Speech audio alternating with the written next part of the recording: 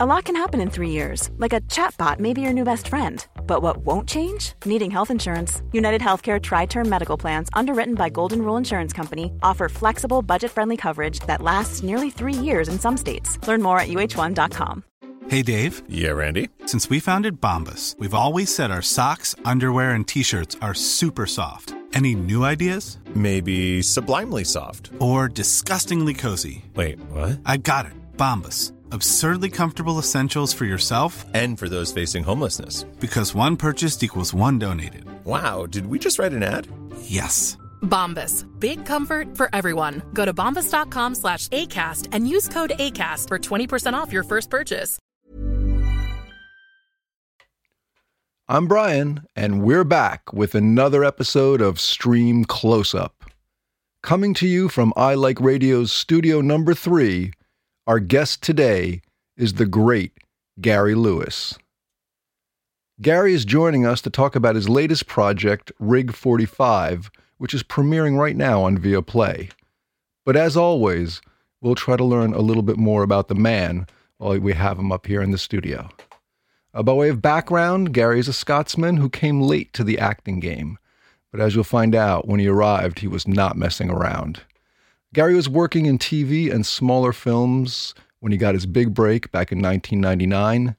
That's when he was cast as the father, or dad, in the award-winning and much-beloved Billy Elliot. Yeah, he quickly followed up on that success with a key part in Martin Scorsese's Gangs of New York, starring as McGloin opposite Daniel Day-Lewis. Outlander fans will recognize him from his recurring role as the bow-legged Colum Mackenzie. And among other films, he's appeared in one of my personal favorites, the Irvin Welsh-penned Filth, as well as Nicholas Winding Refn's Valhalla Rising. His TV credits are just too long to list, but if you take a moment to check out Gary's IMDb page, I'm sure you'll come away impressed. We'll get into his collaboration with directors Peter Mullen and Robert Carlyle. We'll learn how a teacher was instrumental in introducing Gary to classic film and theater at a young age, planting the seed that would lead to his amazing career. We'll get into the importance and influence of the early films of director Ken Loach and how Gary ended up working with him later on. We'll talk to Gary about all this and try to learn how a Scottish garbage man from a working-class estate emerged in later life as an in-demand Hollywood actor. Before we get into all that, I'd like to remind you to follow us on Twitter @StreamCloseUp. From time to time, we'll be posting clips there to illustrate some of the things that we discuss on the show. And you can always reach us via Gmail. We're streamcloseup@gmail.com. So that's streamcloseup@gmail.com and streamcloseup on Twitter. That's how you can reach out and follow along with what's going on here between episodes. All right, enough of that. Let's do it. In for his Stream Close-Up, Gary Lewis. Hit it, Jose.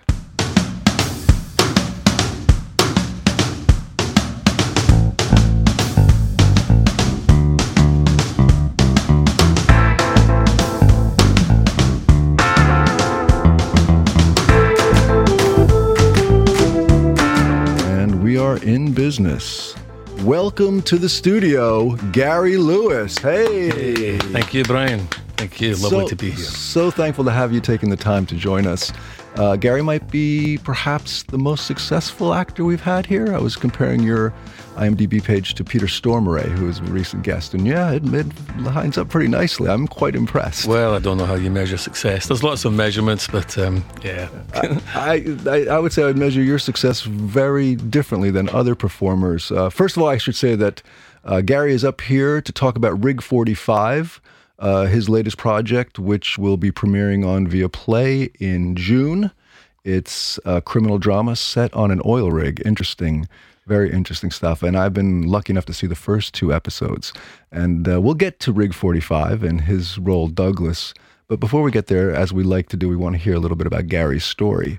And for me, one of the most interesting things about your background is that you came late to acting. You know, you didn't decide at 15 that I'm going to act and make it your choice. How did this all unfold? And where were you in your life? Yeah, well, at 15, I didn't know where the door was to get in. So in the absence of any knowledge about where the door was, it wasn't really a big idea for me. Oh, but it was still a thought, though, even then. Yeah, it was a thought because the seed had been planted by an English teacher at my secondary school, a guy called Murray Learmont, and he established a film club in the school, a film society, and the school was in the East End of Glasgow, in a huge, basically a huge working class housing estate, and this film society in the school was it was quite a revolution for me.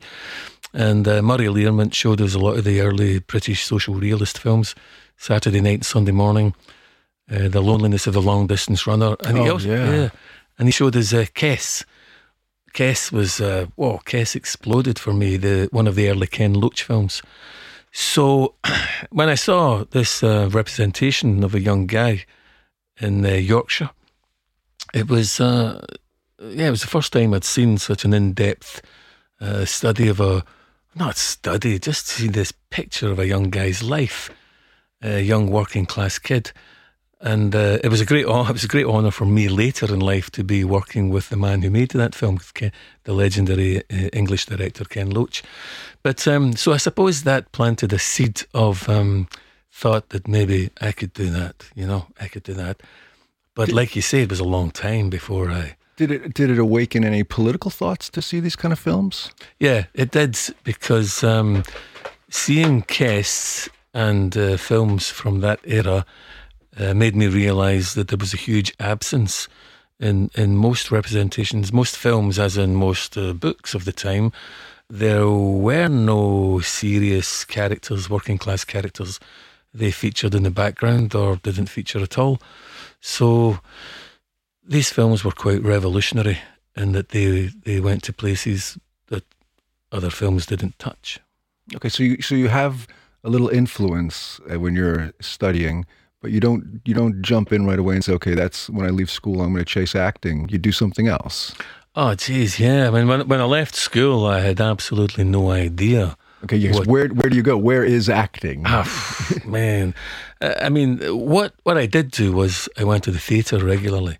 So I maintained contact with it. I wasn't doing it, but I was connected with the theatre, but the same guy took us to the Citizens Theatre in Glasgow and to Dundee to see the Arthur Miller play Death of a Salesman, which was, again, that made a huge impact on me. So I was doing other kind of work, but I was going to the theatre, and I would go to the Glasgow Film Theatre where to see films like The Seven Samurai or Jean-Luc Godard. That's how I lost the love of my life, my first girlfriend, because she wanted to go and see The Exorcist and Jaws, and she a widow to the classics. Yeah. That was a Jean-Luc Godard too far. So so there were these avenues to explore art in Glasgow. And so you're getting the influences. You're doing the study, whether it's focused or not. I mean, that is your 10,000 hours of film study. If you're doing that's it, Brian. Yeah. So when does it translate to an action that leads to you actually getting a role or getting into a production? I don't even know. Did you start doing something behind the camera or? Hell no. I'd never seen a camera until I started doing short films, which was in conjunction with when I quit the day job. I was mostly doing theatre for years, but there was a kind of a small explosion of short film making in Scotland at the time. Okay, hang on, slow down. So you're doing theatre roles. Yeah. How do you go into your first theatre roles? Are you knocking on the door? Do you get connected? No, I mean the very first was a community drama, basically what people would normally call amateur dramatics. I suppose it was. Nobody was trained. But it was a play. It was a play written by a local man called Freddie Anderson about the life of a Glasgow school teacher, a socialist who was very much to the fore in the anti-war movement, the First World War. A historical character or a fiction? A historical character, John McLean. And the name of the play, Krasivy, is a Russian word, and it took its name from a poem by Hugh McDermott about John McLean.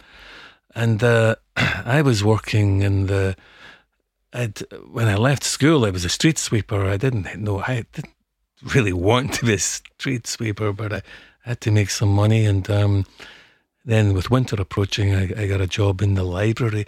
And that's where I met a guy who introduced me to this local drama group. And I played the historical figure.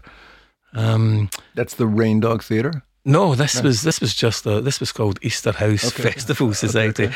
Rain Dog came later. Basically, this play won a Fringe first at the Edinburgh Fringe Festival, but that didn't lead me to go into acting. I then went and studied history, and it was years later when I encountered Caroline Patterson and Robert Carlyle from Rain Dog, and I started doing plays with Rain Dog Theatre Company, and then I had to quit the day job and take it seriously. So that was like, okay, now I'm making the real move. I'm going to become an actor. I'm all in. Yeah, that was it. I mean, the dilemma was when you were working with Rain Dog was so exciting. There was lots of improvisation. Basically, but once we took a Mike Leigh script, and Robert Carlyle, I'm actually surprised he didn't direct more films. He was a wonderful theatre director. And the idea was, okay, we're going to add 6 new characters to this play. So find a way to get yourself in there. I used to walk home from rehearsals with my head completely buzzing, but it was exciting. Yeah, how much fun that must be. It was great fun. It was terrifying on stage. Sometimes you were just improvising all the time at night, but it was you learned a lot, you know. And for people who might not know Robert Carlyle, he's Trainspotting, The Full Monty, Angela's Ashes, among others. So it must Great be, actor. It must be a nice fertile learning ground for you. Absolutely, Brian. Yeah, it was a very fertile learning ground. And then I started doing short films with likes of Peter Mullen and lots of young directors in Scotland and beyond. And that was my universities, you know. Your 10,000 hours, as we say. That was it. I got the flying hours doing these short films. And not to be impolite, because you look like a fine young man, but how old were you at this point? Wow, I was, I quit the day job when I was about 33. 33, okay, so coming later than most. Oh, hell yeah. People come flying out of the womb knowing that they want to perform sometimes. Oh, some people were quitting by the time I was starting. Oof. Yeah, seriously. I mean, I did a production with 784. We did a tour. It was we took Steppenwolf's version of The Grapes of Wrath, the John Steinbeck book, and there was 16 of a cast, and from that 16, there's maybe only 2 or 3 still acting.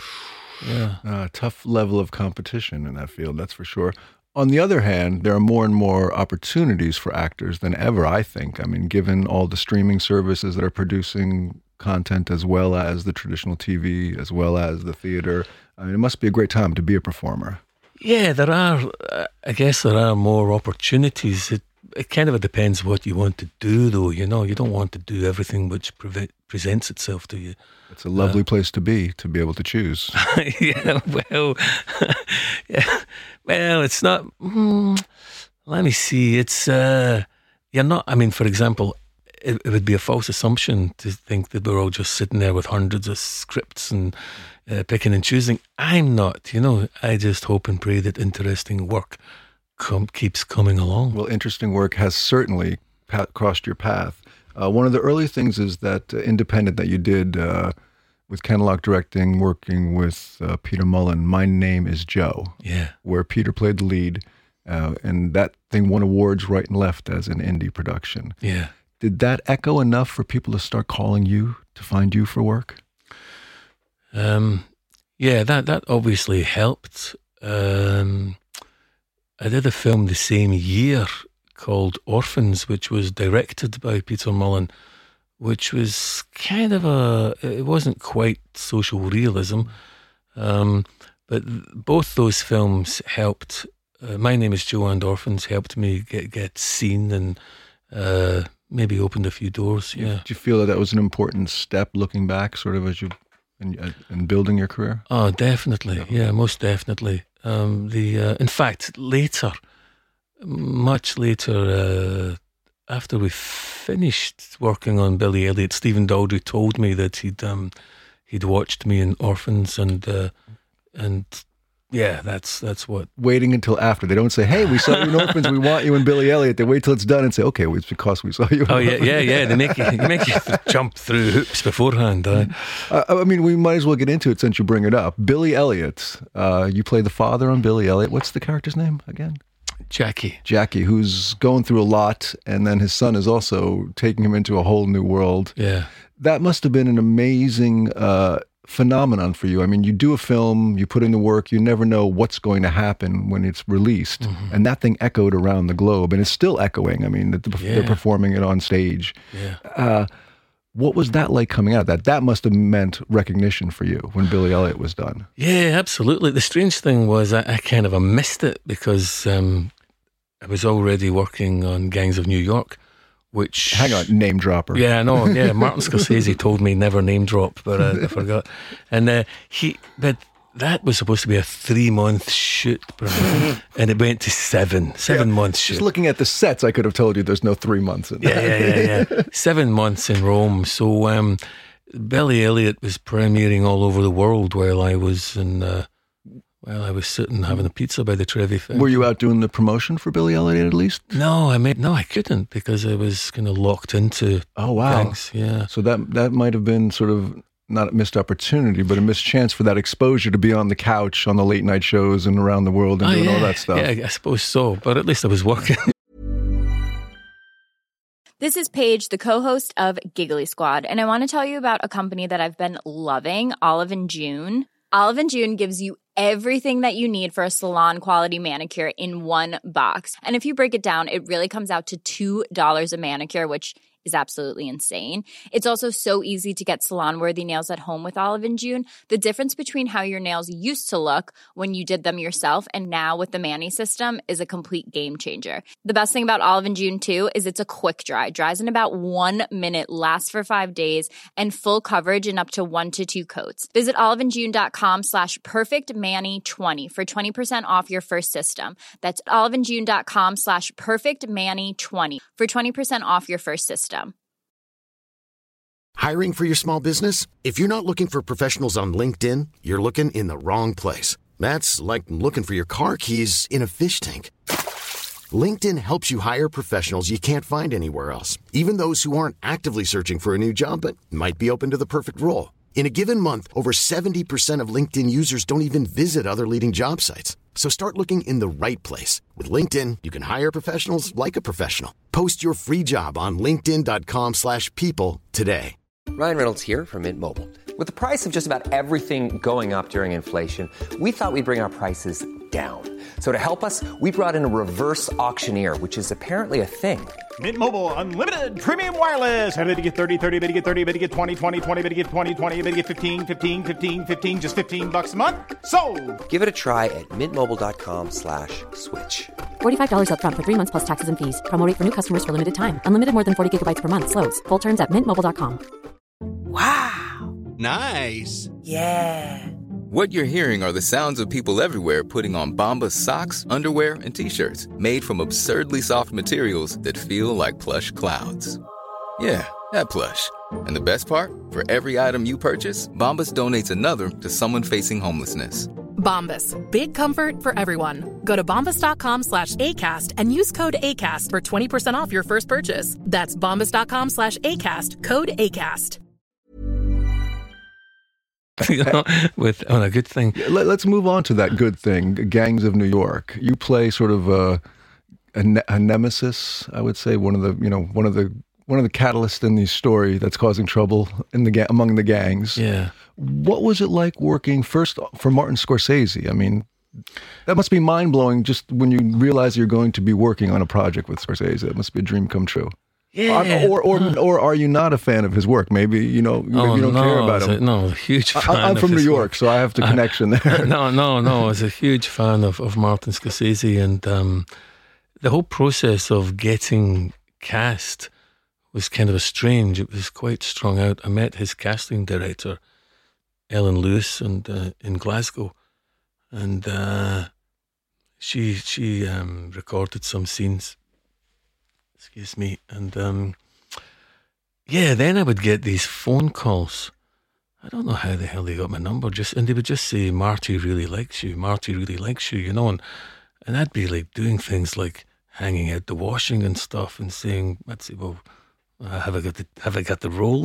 What does this mean? So I get kind of tired of it, So I just kind of shelved it, and then I was asked to go and meet Martin Scorsese in Rome, and a very curious thing happened when I was studying for my final dissertation. I did a dissertation on the American labour movement and how it was different from the European labour movements. Like they didn't create a party of labour, no. Like the Social Democratic Party in Germany or the Labour Party in the UK or something. So I went into a lot of detail about the early trade unions in the States. And when I was going, it was in Cinecittà in Rome, and people kept saying, "Oh, you're going to go and meet Marty." And I say, "Yeah, that's why I'm here." And then you'd be taken into another room and say, "Oh, you're going to meet Marty." I went, "Yep." And I said, "Jesus, it must be easier to meet the Pope. This is really getting grindingly wearisome." And then eventually I go into the room, and Martin Scorsese was so welcoming and down to earth. And lo and behold, I asked a question about guns in these kind of fights, and he said, the way guns are portrayed in movies, he said it's completely false. Like gunfights would go on for hours and hours because they didn't have endless supply of ammunition, so it wasn't like bang, bang, bang, bang, bang. And I asked about, talked about early strikes and where the bosses would employ armed gangs. The scabs, yeah. Yeah, to ask armed scabs, yeah, to break the strikes and shoot at the strikers. And he knew lots about this. So we ended up talking about this early American labour history and gunfights. And I mean, wow. So I was actually interested. And like most people know, Martin Scorsese has an encyclopedic knowledge of cinema. But it was wonderful to know that he had such a deep knowledge of history as well. And we just sat there. It's a Scottish expression called chewing the fat. We just sat there chewing the fat, and it was great, And obviously he found some comfort level with you. Well, yeah.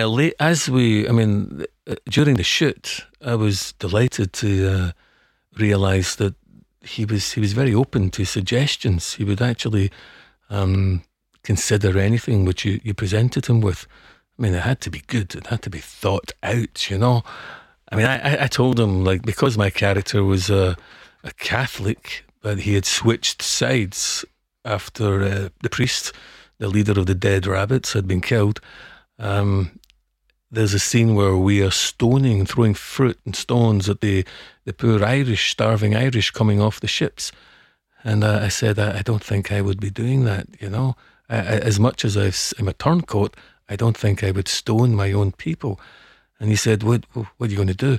I said, I've discovered this song there was a book we got access to called The Rogues Lexicon, which was New York street language.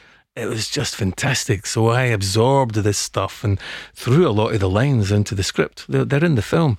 Stifle that rat bastard now. I would just adapt these things from this book, and Martin Scorsese would allow you to do that. But he says, "So what you mean? You're going to sit and sing a song?" I said, "No, I'm going to play it in a harmonica." And he said, "And where's McGloin going to get a harmonica in 1860 New York?" And I hadn't gone that far with my thoughts. And he says, "Tell me tomorrow." So I phoned somebody, a friend in Glasgow, and asked for the whole history of harmonicas. And it was a German company, Hohner, and how could it have got to New York? How could have McGloin have got access to a harmonica from a German sailor or something? And I justified the whole thing, and the next day he said, "Okay, get McGloin a harmonica, the oldest one we can find." And so that's in the scene. It's a small thing. I'm just sitting there playing this tune on a sack, but I'm not stoning my people, which was important for my character. It's just a small indication of how dynamic and thoughtful. I was incredulous at how much he would carry during the shooting of a scene. He would. There's a scene where Daniel Day-Lewis, Bill the Butcher, is walking towards Monk, Brendan Gleeson's character. And when Martin Scorsese's setting it up with Michael Bauhaus, the cinematographer, he's telling him when the speed changes in the camera, the positions, and then he's telling him when the music kicks in and when the music changes on the reverse shot and the different speed at this position. And I'm thinking, wow, he's carrying everything, every piece of sound and vision of this scene in his head right now, as we're shooting it. He would change things depending on the light in Rome, and it was quite something to work with him and to work with Daniel Day-Lewis. I was going to ask about Daniel Day-Lewis, but now everyone can get a masterclass with Martin Scorsese online. I mean, it's phenomenal the way things are moving in this world. Yeah. Can I ask, this moment now that you've injected into the film, that he's not going to throw the stones, he's going to play the song. How rewarding is it when you see that on screen, when you go to see the film? Do you watch yourself? Do you even have you seen it? Yeah. I've watched that film a few times, yeah. Good for you. How rewarding is that when that scene comes up? How does that make you feel? Yeah, well, initially the big reward was when he entered into dialogue about it and just entertained the idea. He accepted that you had something to offer because, I mean, a lot of the time that's your role. You want to offer more than is on the page. Somebody told me, what was the phrase I heard last year? Beat the script. You got to beat the script or something like that. So some of the things may be inappropriate, and the director sees things with a different eye from the actors. Of course, you're calling from where you're calling from, but they're seeing the whole thing on the monitor, and they've got a different vision maybe. But if you can connect and engage with that and offer something more, well, that was the reward when you listened, and then he took it further and asked to justify it. But then you're absolutely right. When you see it, you go, wow, that's just a small thing. But there are lots of small details in that film which many people will never know the extent, the work that went into creating it. There's a part of the there's an early photograph of that area, the 5 Points in New York, and it's just kids, poor kids and men looking out of windows and standing in a little alley. And there's a sequence in the film where Scorsese recreates this instance. He recreates this photograph as part of a moving sequence. And if you don't know, you don't recognize it, but it's there. And it's like, I don't see it as pointless, because it's more than just an homage to a reference point, but he is acknowledging an actual photograph. Like, these people are long gone, but that's who was living in the 5 Points. It's their story. It's their story. And it's sort of an anchor point as well to be able to recreate that realistic moment. If you can weave enough of those in, you're back in that place. Yeah, it's a connection. Exactly. Yeah, exactly. And it's, I just think that's a big deal, It's a very small thing, but it's an anchor point which is real, I got so many different ways we can go here. I definitely want to ask a couple Daniel Day-Lewis questions, but it seems like you're very interested in the process. Will we ever see you writing or directing or creating your own work? Wow, Jesus. I don't know. It's so, from what I've seen, it is so difficult to... You don't have to do it alone. To get a film made. I've got stories, and there are some small things I've written, but doesn't have to be film. Could be theater, TV. Yeah. Well, maybe. I just see that as a movement more and more, that actors don't always just wait for work; they also create work in this time. It's kind of an interesting phenomenon. I just wonder. The way you talk about the process with Scorsese, it feels like you're there. Yeah, there are things I would like to do. I suppose maybe I just became a bit too busy, and so I find it hard to focus on something when you're engaged in something else. Fair enough. I'm not putting any requirements on you here. No, I just want to ask. Okay, back to Gangs of New York and Daniel Day-Lewis. Now, he's renowned as a, what is he now, a retired actor apparently? Yeah, apparently if we're supposed to believe. But he's renowned for his method and for staying in character, for being, Abraham Lincoln for a month on the set of Lincoln. Was that the same experience in Gangs of New York? Absolutely, yeah. And what was that like for you as an actor? I mean, did you have to sort of meet him halfway in character while you're on the crafts line for food, or how does that work? No, not halfway, all the way. All the way, okay. Yeah. Well, I mean, okay, first off, I just think he's the best, He's just... Whatever he's doing is working for him. Yeah, whatever he's doing. I mean, people would... I've heard people... I've seen crazy stuff written about him as if he's crazily eccentric, making shoes and stuff, But I think what he does in his work, his life, it's there. You can't... the proof of the pudding is in the eating. It's there on the screen. You're watching a truly great actor. And in answer to your question, he's Bill the Butcher all the time. That must have been a little frightening. Well, you said. I mean, once my kid, he was only 5 at the time, and I would not introduce him to Bill. You call him Bill, obviously. You don't call him Dan during the shoot. And I don't think that's a stupid thing. It's completely understandable. But there was such an aura of menace and violence that you wouldn't let your kids anywhere near this guy. That's impressive, I would say. Yeah. I mean, I have complete respect for whatever it takes to get to that performance. I respect that, no question about it. Yeah, me too. And does that influence you at all in how you perform, how you approach things afterwards? Does it change anything about your approach as an actor to be exposed to that? Well, to be exposed, for me it was a lesson about focus and commitment, about really being prepared when you turn up for your work, being professional. I mean, he is super professional, and it's like.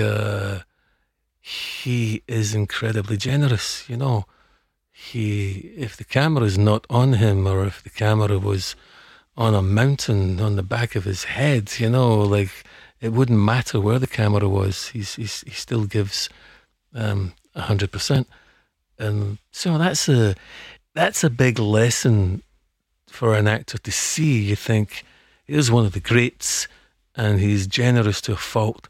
He's totally focused. And he's just on the case all the time. And so I'm very glad to have worked with him. Yeah, it sounds like quite the experience. Sounds like someone you would want to at least get a chance to work with once. Yeah. Congratulations, by the way. That's quite the film. It really is. I think it's a wonderful film. Great job all around. Not just yourself, but everybody. Yeah, Jim Broadbent, really Brendan iconic. Gleeson. So we talked about Billy Elliot and Gangs of New York, 2 huge films. If you'd indulge me for a minute, you were in an Irvin Welsh penned film, Filth. And this is very Scottish to me. You're a proud son of Scotland. Irvin Welsh, also a proud son of Scotland, the author of Trainspotting and a couple of other things. Yeah. That was with John Baer as the director. Yeah, John He Baer. also has a Scorsese connection, right? He did the Vinyl for HBO. That was Scorsese and Mick Jagger were the producers on that. I did not know that. So just, maybe you led the way. Maybe you inspired him there. But what was the experience like on Filth? And was it something specifically Scottish about it or not for you as a performer? Filth, well, specifically Scottish. The main thing is it's Irvin Welsh. Yeah. Irvin Welsh is a great writer. Yes. There's stuff in Filth, the book and the film, which I just love. It's I don't know where to start. Yeah, I know. If you're not familiar with it, it's going to be hard to get your head around it. Yeah. Go find the book or the film. Yeah, I'd advise you to treat yourself to both, really. Yeah. It's terrific that Welsh is such a great writer. He shows the backstory for the cop is great. What happened to him. That line in the film where the fellow cop says to him, he's talking about the corruption in the police, And the fellow cop says, so you wanted to get inside and change it? He says, no, I wanted to be a part of it. I want, Yes. And he's so beautifully venial. There's humor. I love that. It's just yeah, but he's a disaster, and it's not. Oh God, I love the writing and I love the film, and James McAvoy's portrayal is terrific. It's a really wonderful portrayal. But as a Scotch actor, is it particularly fulfilling to get called to join in on that kind of a production? Do you feel the pride of a national pride? Yeah, I mean, it's a great cast. I was also reunited with Jamie Bell. That was the first time I'd seen Jamie from Billy Elliot. We hadn't seen each other for 15 years or something. So with Jamie playing one of the cops, that was special as well. And a lot of really good Scottish actors in it, and Kate Dickey's in it, and yeah, I mean, she's phenomenal. It's just, it's great writing, great film, great cast. It's just phenomenal. I recommend it highly. I'm a big Irvine Welsh fan. Check it all out. If you've seen Trainspotting, maybe you have some idea of the kind of things that could happen, although it's very different, but very much worth watching. So we've talked about a few of your films, bigger, biggest, and smaller. Yeah. You've done also a bunch of TV. I would say that here in Scandinavia, people might recognize you from Outlander, where you did Colin Mackenzie. That's quite the big hit here in Scandinavia. I just realized that. How did you? Why people are fine? You're doing the tour here. Gary's here today doing promotion for Rig 45. He's out talking to media all around. And so what, people are recognizing you for this? Yeah, a couple of people told me they were big Outlander fans, and because Outlander initially was not broadcast in Scotland, which was kind of strange. Obviously, it ended up going out on Amazon Prime, but so it kind of exploded all over the place, but it wasn't really big in Scotland.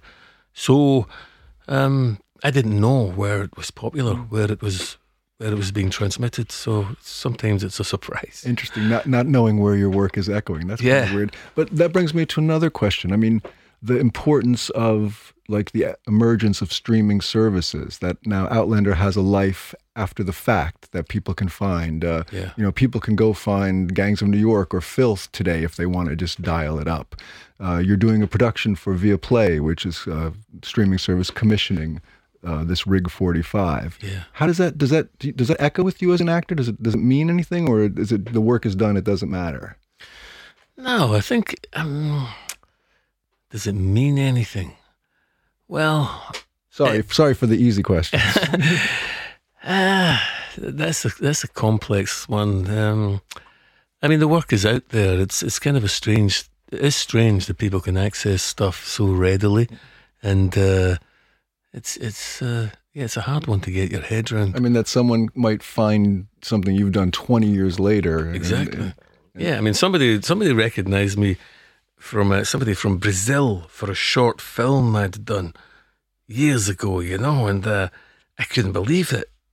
They were like, you were, and I mean, Jesus, apparently it was shown in the Brazilian public service channel endlessly, so you never really know where people are coming from, how they know you or your work. Or hopefully there's a residual check somewhere in the mail that says that it was playing all over the place. No, you don't get residuals for them.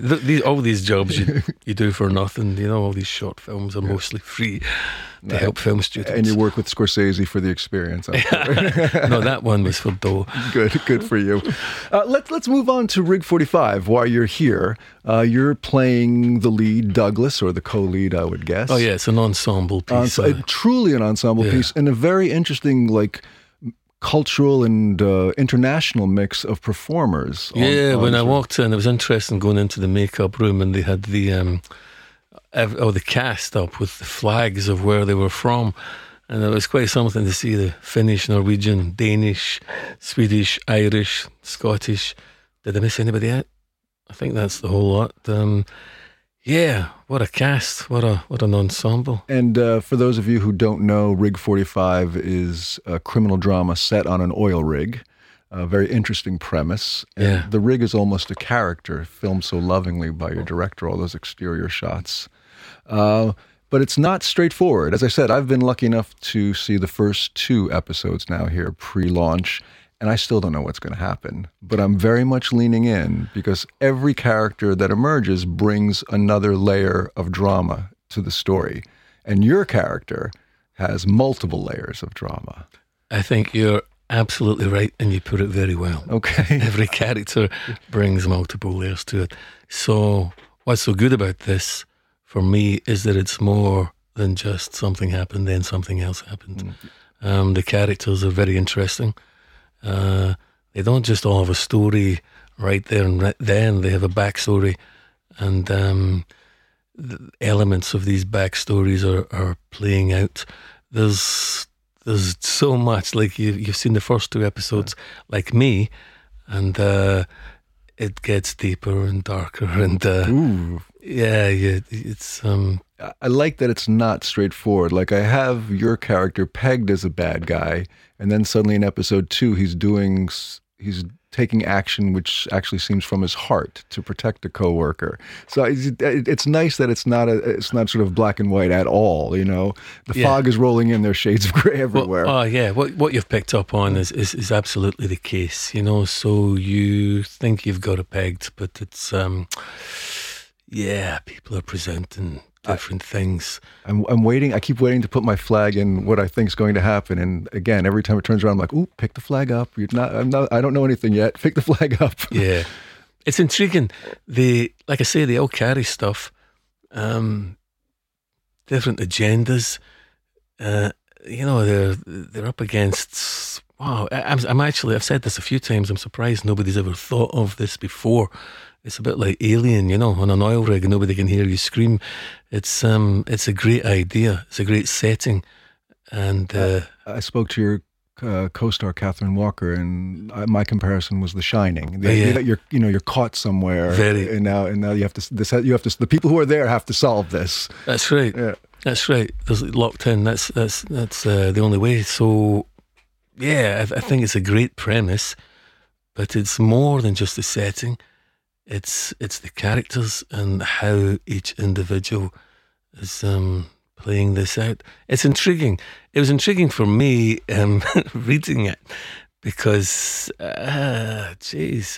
what was so interesting was that you had a good foundation from which to explore a character, and in the course of the shoot, Per's a great director.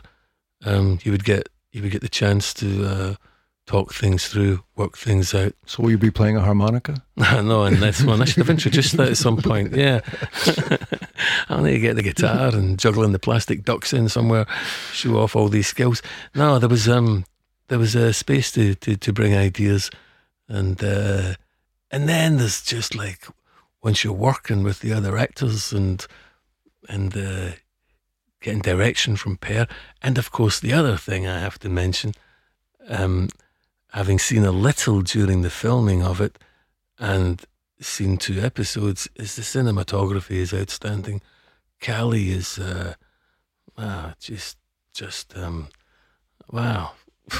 treasure, you know. He's such a skilled, wonderful guy. I don't think that must be one of the best. I think you guys have quite the mix going on. You have quite the cast, yourself included. You have beautifully shot story, and you have this dense plot that really is a lot to work with as a viewer. There's a lot there for me, you know. Oh, absolutely. It's like no wasted space in the story. No. I mean, from episode 1, there's some questions posed. You're intrigued. You're wondering what's. Then it shifts a gear in episode 2. Then it's just going to get better and better. I imagine once now you're all trapped, I would think that they're going to turn it up a notch in terms of the drama and the adrenaline. Yeah. It is in every sense of the word thrilling. And I couldn't second guess it. I didn't know what the hell was going on. Nice. That must be a surprise. I would guess that more often when you get scripts, like the beats feel familiar all the way through. Yeah, no, this is original. It's more than just clever.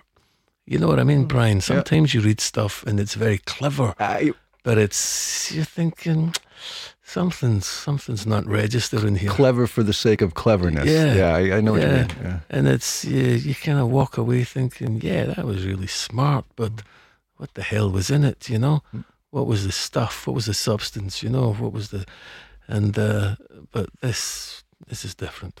I have to say, you're quite the actor, because the man I see here is not Douglas at all. So I'm quite. Oh hell, he's a hell of a guy. No, but often, you see actors, even the great actors, and it's okay, that's them. And other times there are actors where you'll be 15 minutes into the film and you go, oh, that's them, because they're so hidden in their characters. And that's kind of the vibe I get from you, which is my compliment to you. Oh, thanks very much, Brian. In case you didn't understand, that's where I was going. So Rig 45 is up and running. You guys have finished the whole series. Working on anything else? Not for sure. That's always a difficult one because of the precariousness of filmmaking. There is a project which I'd rather not say because it may sink. Macbeth.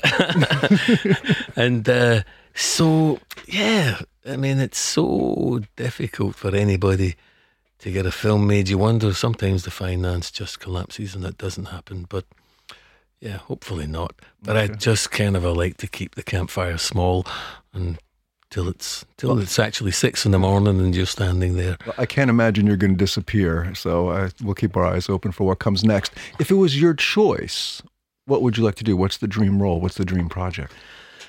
Well, man, that's a big one.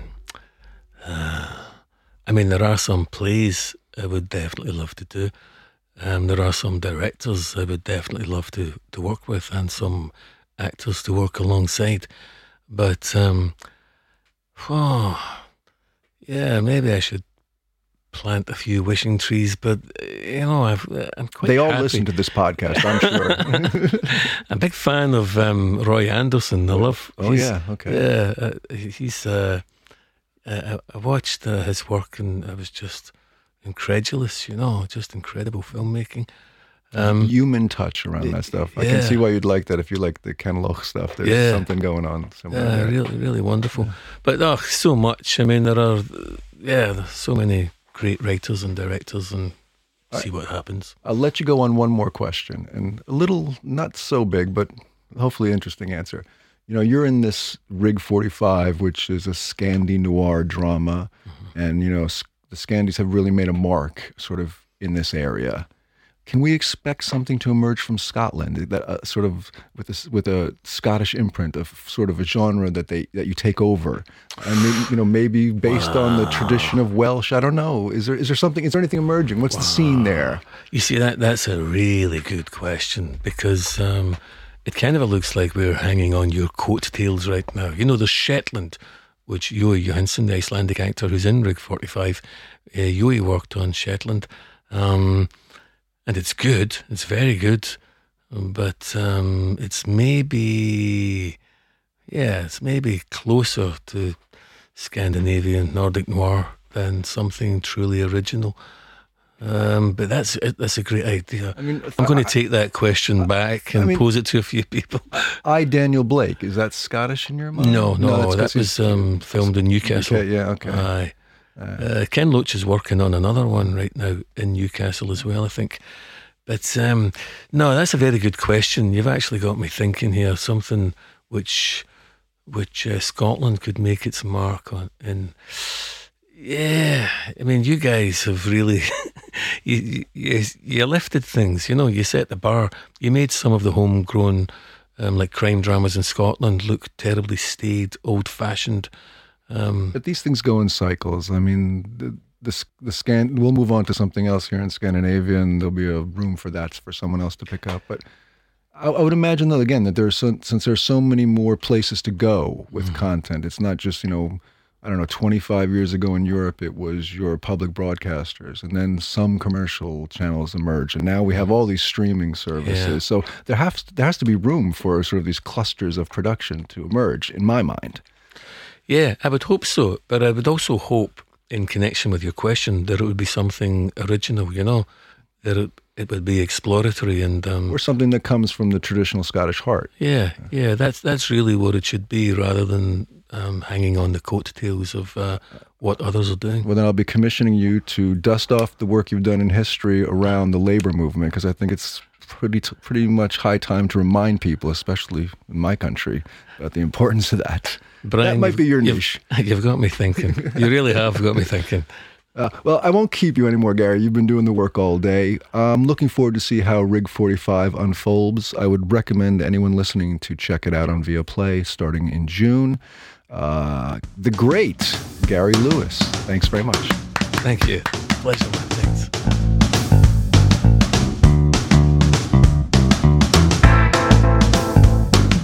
Wow, that was fun.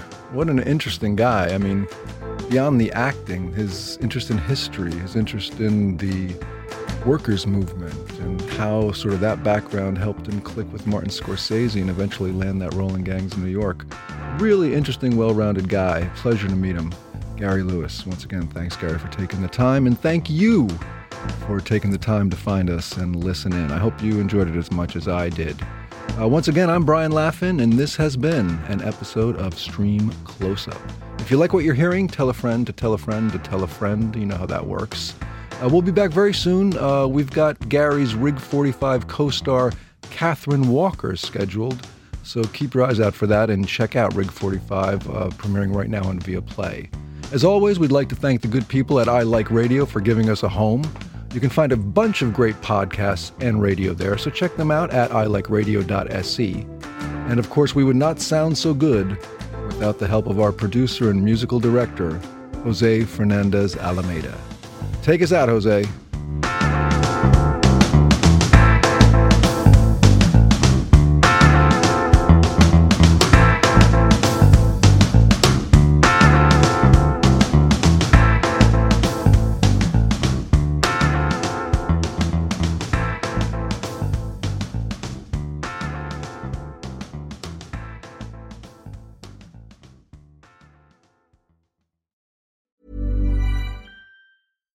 If you're looking for plump lips that last, you need to know about Juvederm lip fillers. With Juvederm Volbella XC and Juvederm Ultra XC, your lip look, whether it's subtle or bold, can last up to 1 full year with optimal treatment and no additional maintenance. Find a licensed specialist and see if it's right for you at Juvederm.com today. That's JUVEDERM.com. Add fullness to lips in adults over 21 with Juvederm Volbella XC or Juvederm Ultra XC. Do not use if you have severe allergies or a history of severe allergic reactions, or if you're allergic to lidocaine or the proteins used in Juvederm. Tell your doctor if you have a history of scarring or taking medicines that decrease the body's immune response or that can prolong bleeding. Common side effects include injection site redness, swelling, pain, tenderness, firmness, lumps, bumps, bruising, discoloration, or itching. As with all fillers, there's a rare risk of unintentional injection into a blood vessel, which can cause vision abnormalities, blindness, stroke, temporary scabs, or scarring. For full, important safety information, visit Juvederm.com. Even when we're on a budget, we still deserve nice things. Quince is a place to scoop up stunning high-end goods for 50 to 80% less than similar brands. They have buttery soft cashmere sweaters starting at $50, luxurious Italian leather bags, and so much more. Plus, Quince only works with factories that use safe, ethical, and responsible manufacturing. Get the high-end goods you'll love without the high price tag with Quince. Go to quince.com/style for free shipping and 365-day returns. When you make decisions for your company, you look for the no-brainers. If you have a lot of mailing to do, Stamps.com is the ultimate no-brainer. Use the Stamps.com mobile app to mail everything you need to keep your business running with up to 89% off USPS and UPS. Make the same no-brainer decision as over 1 million other businesses with Stamps.com. Use code PROGRAM for a special offer. That's Stamps.com, code PROGRAM.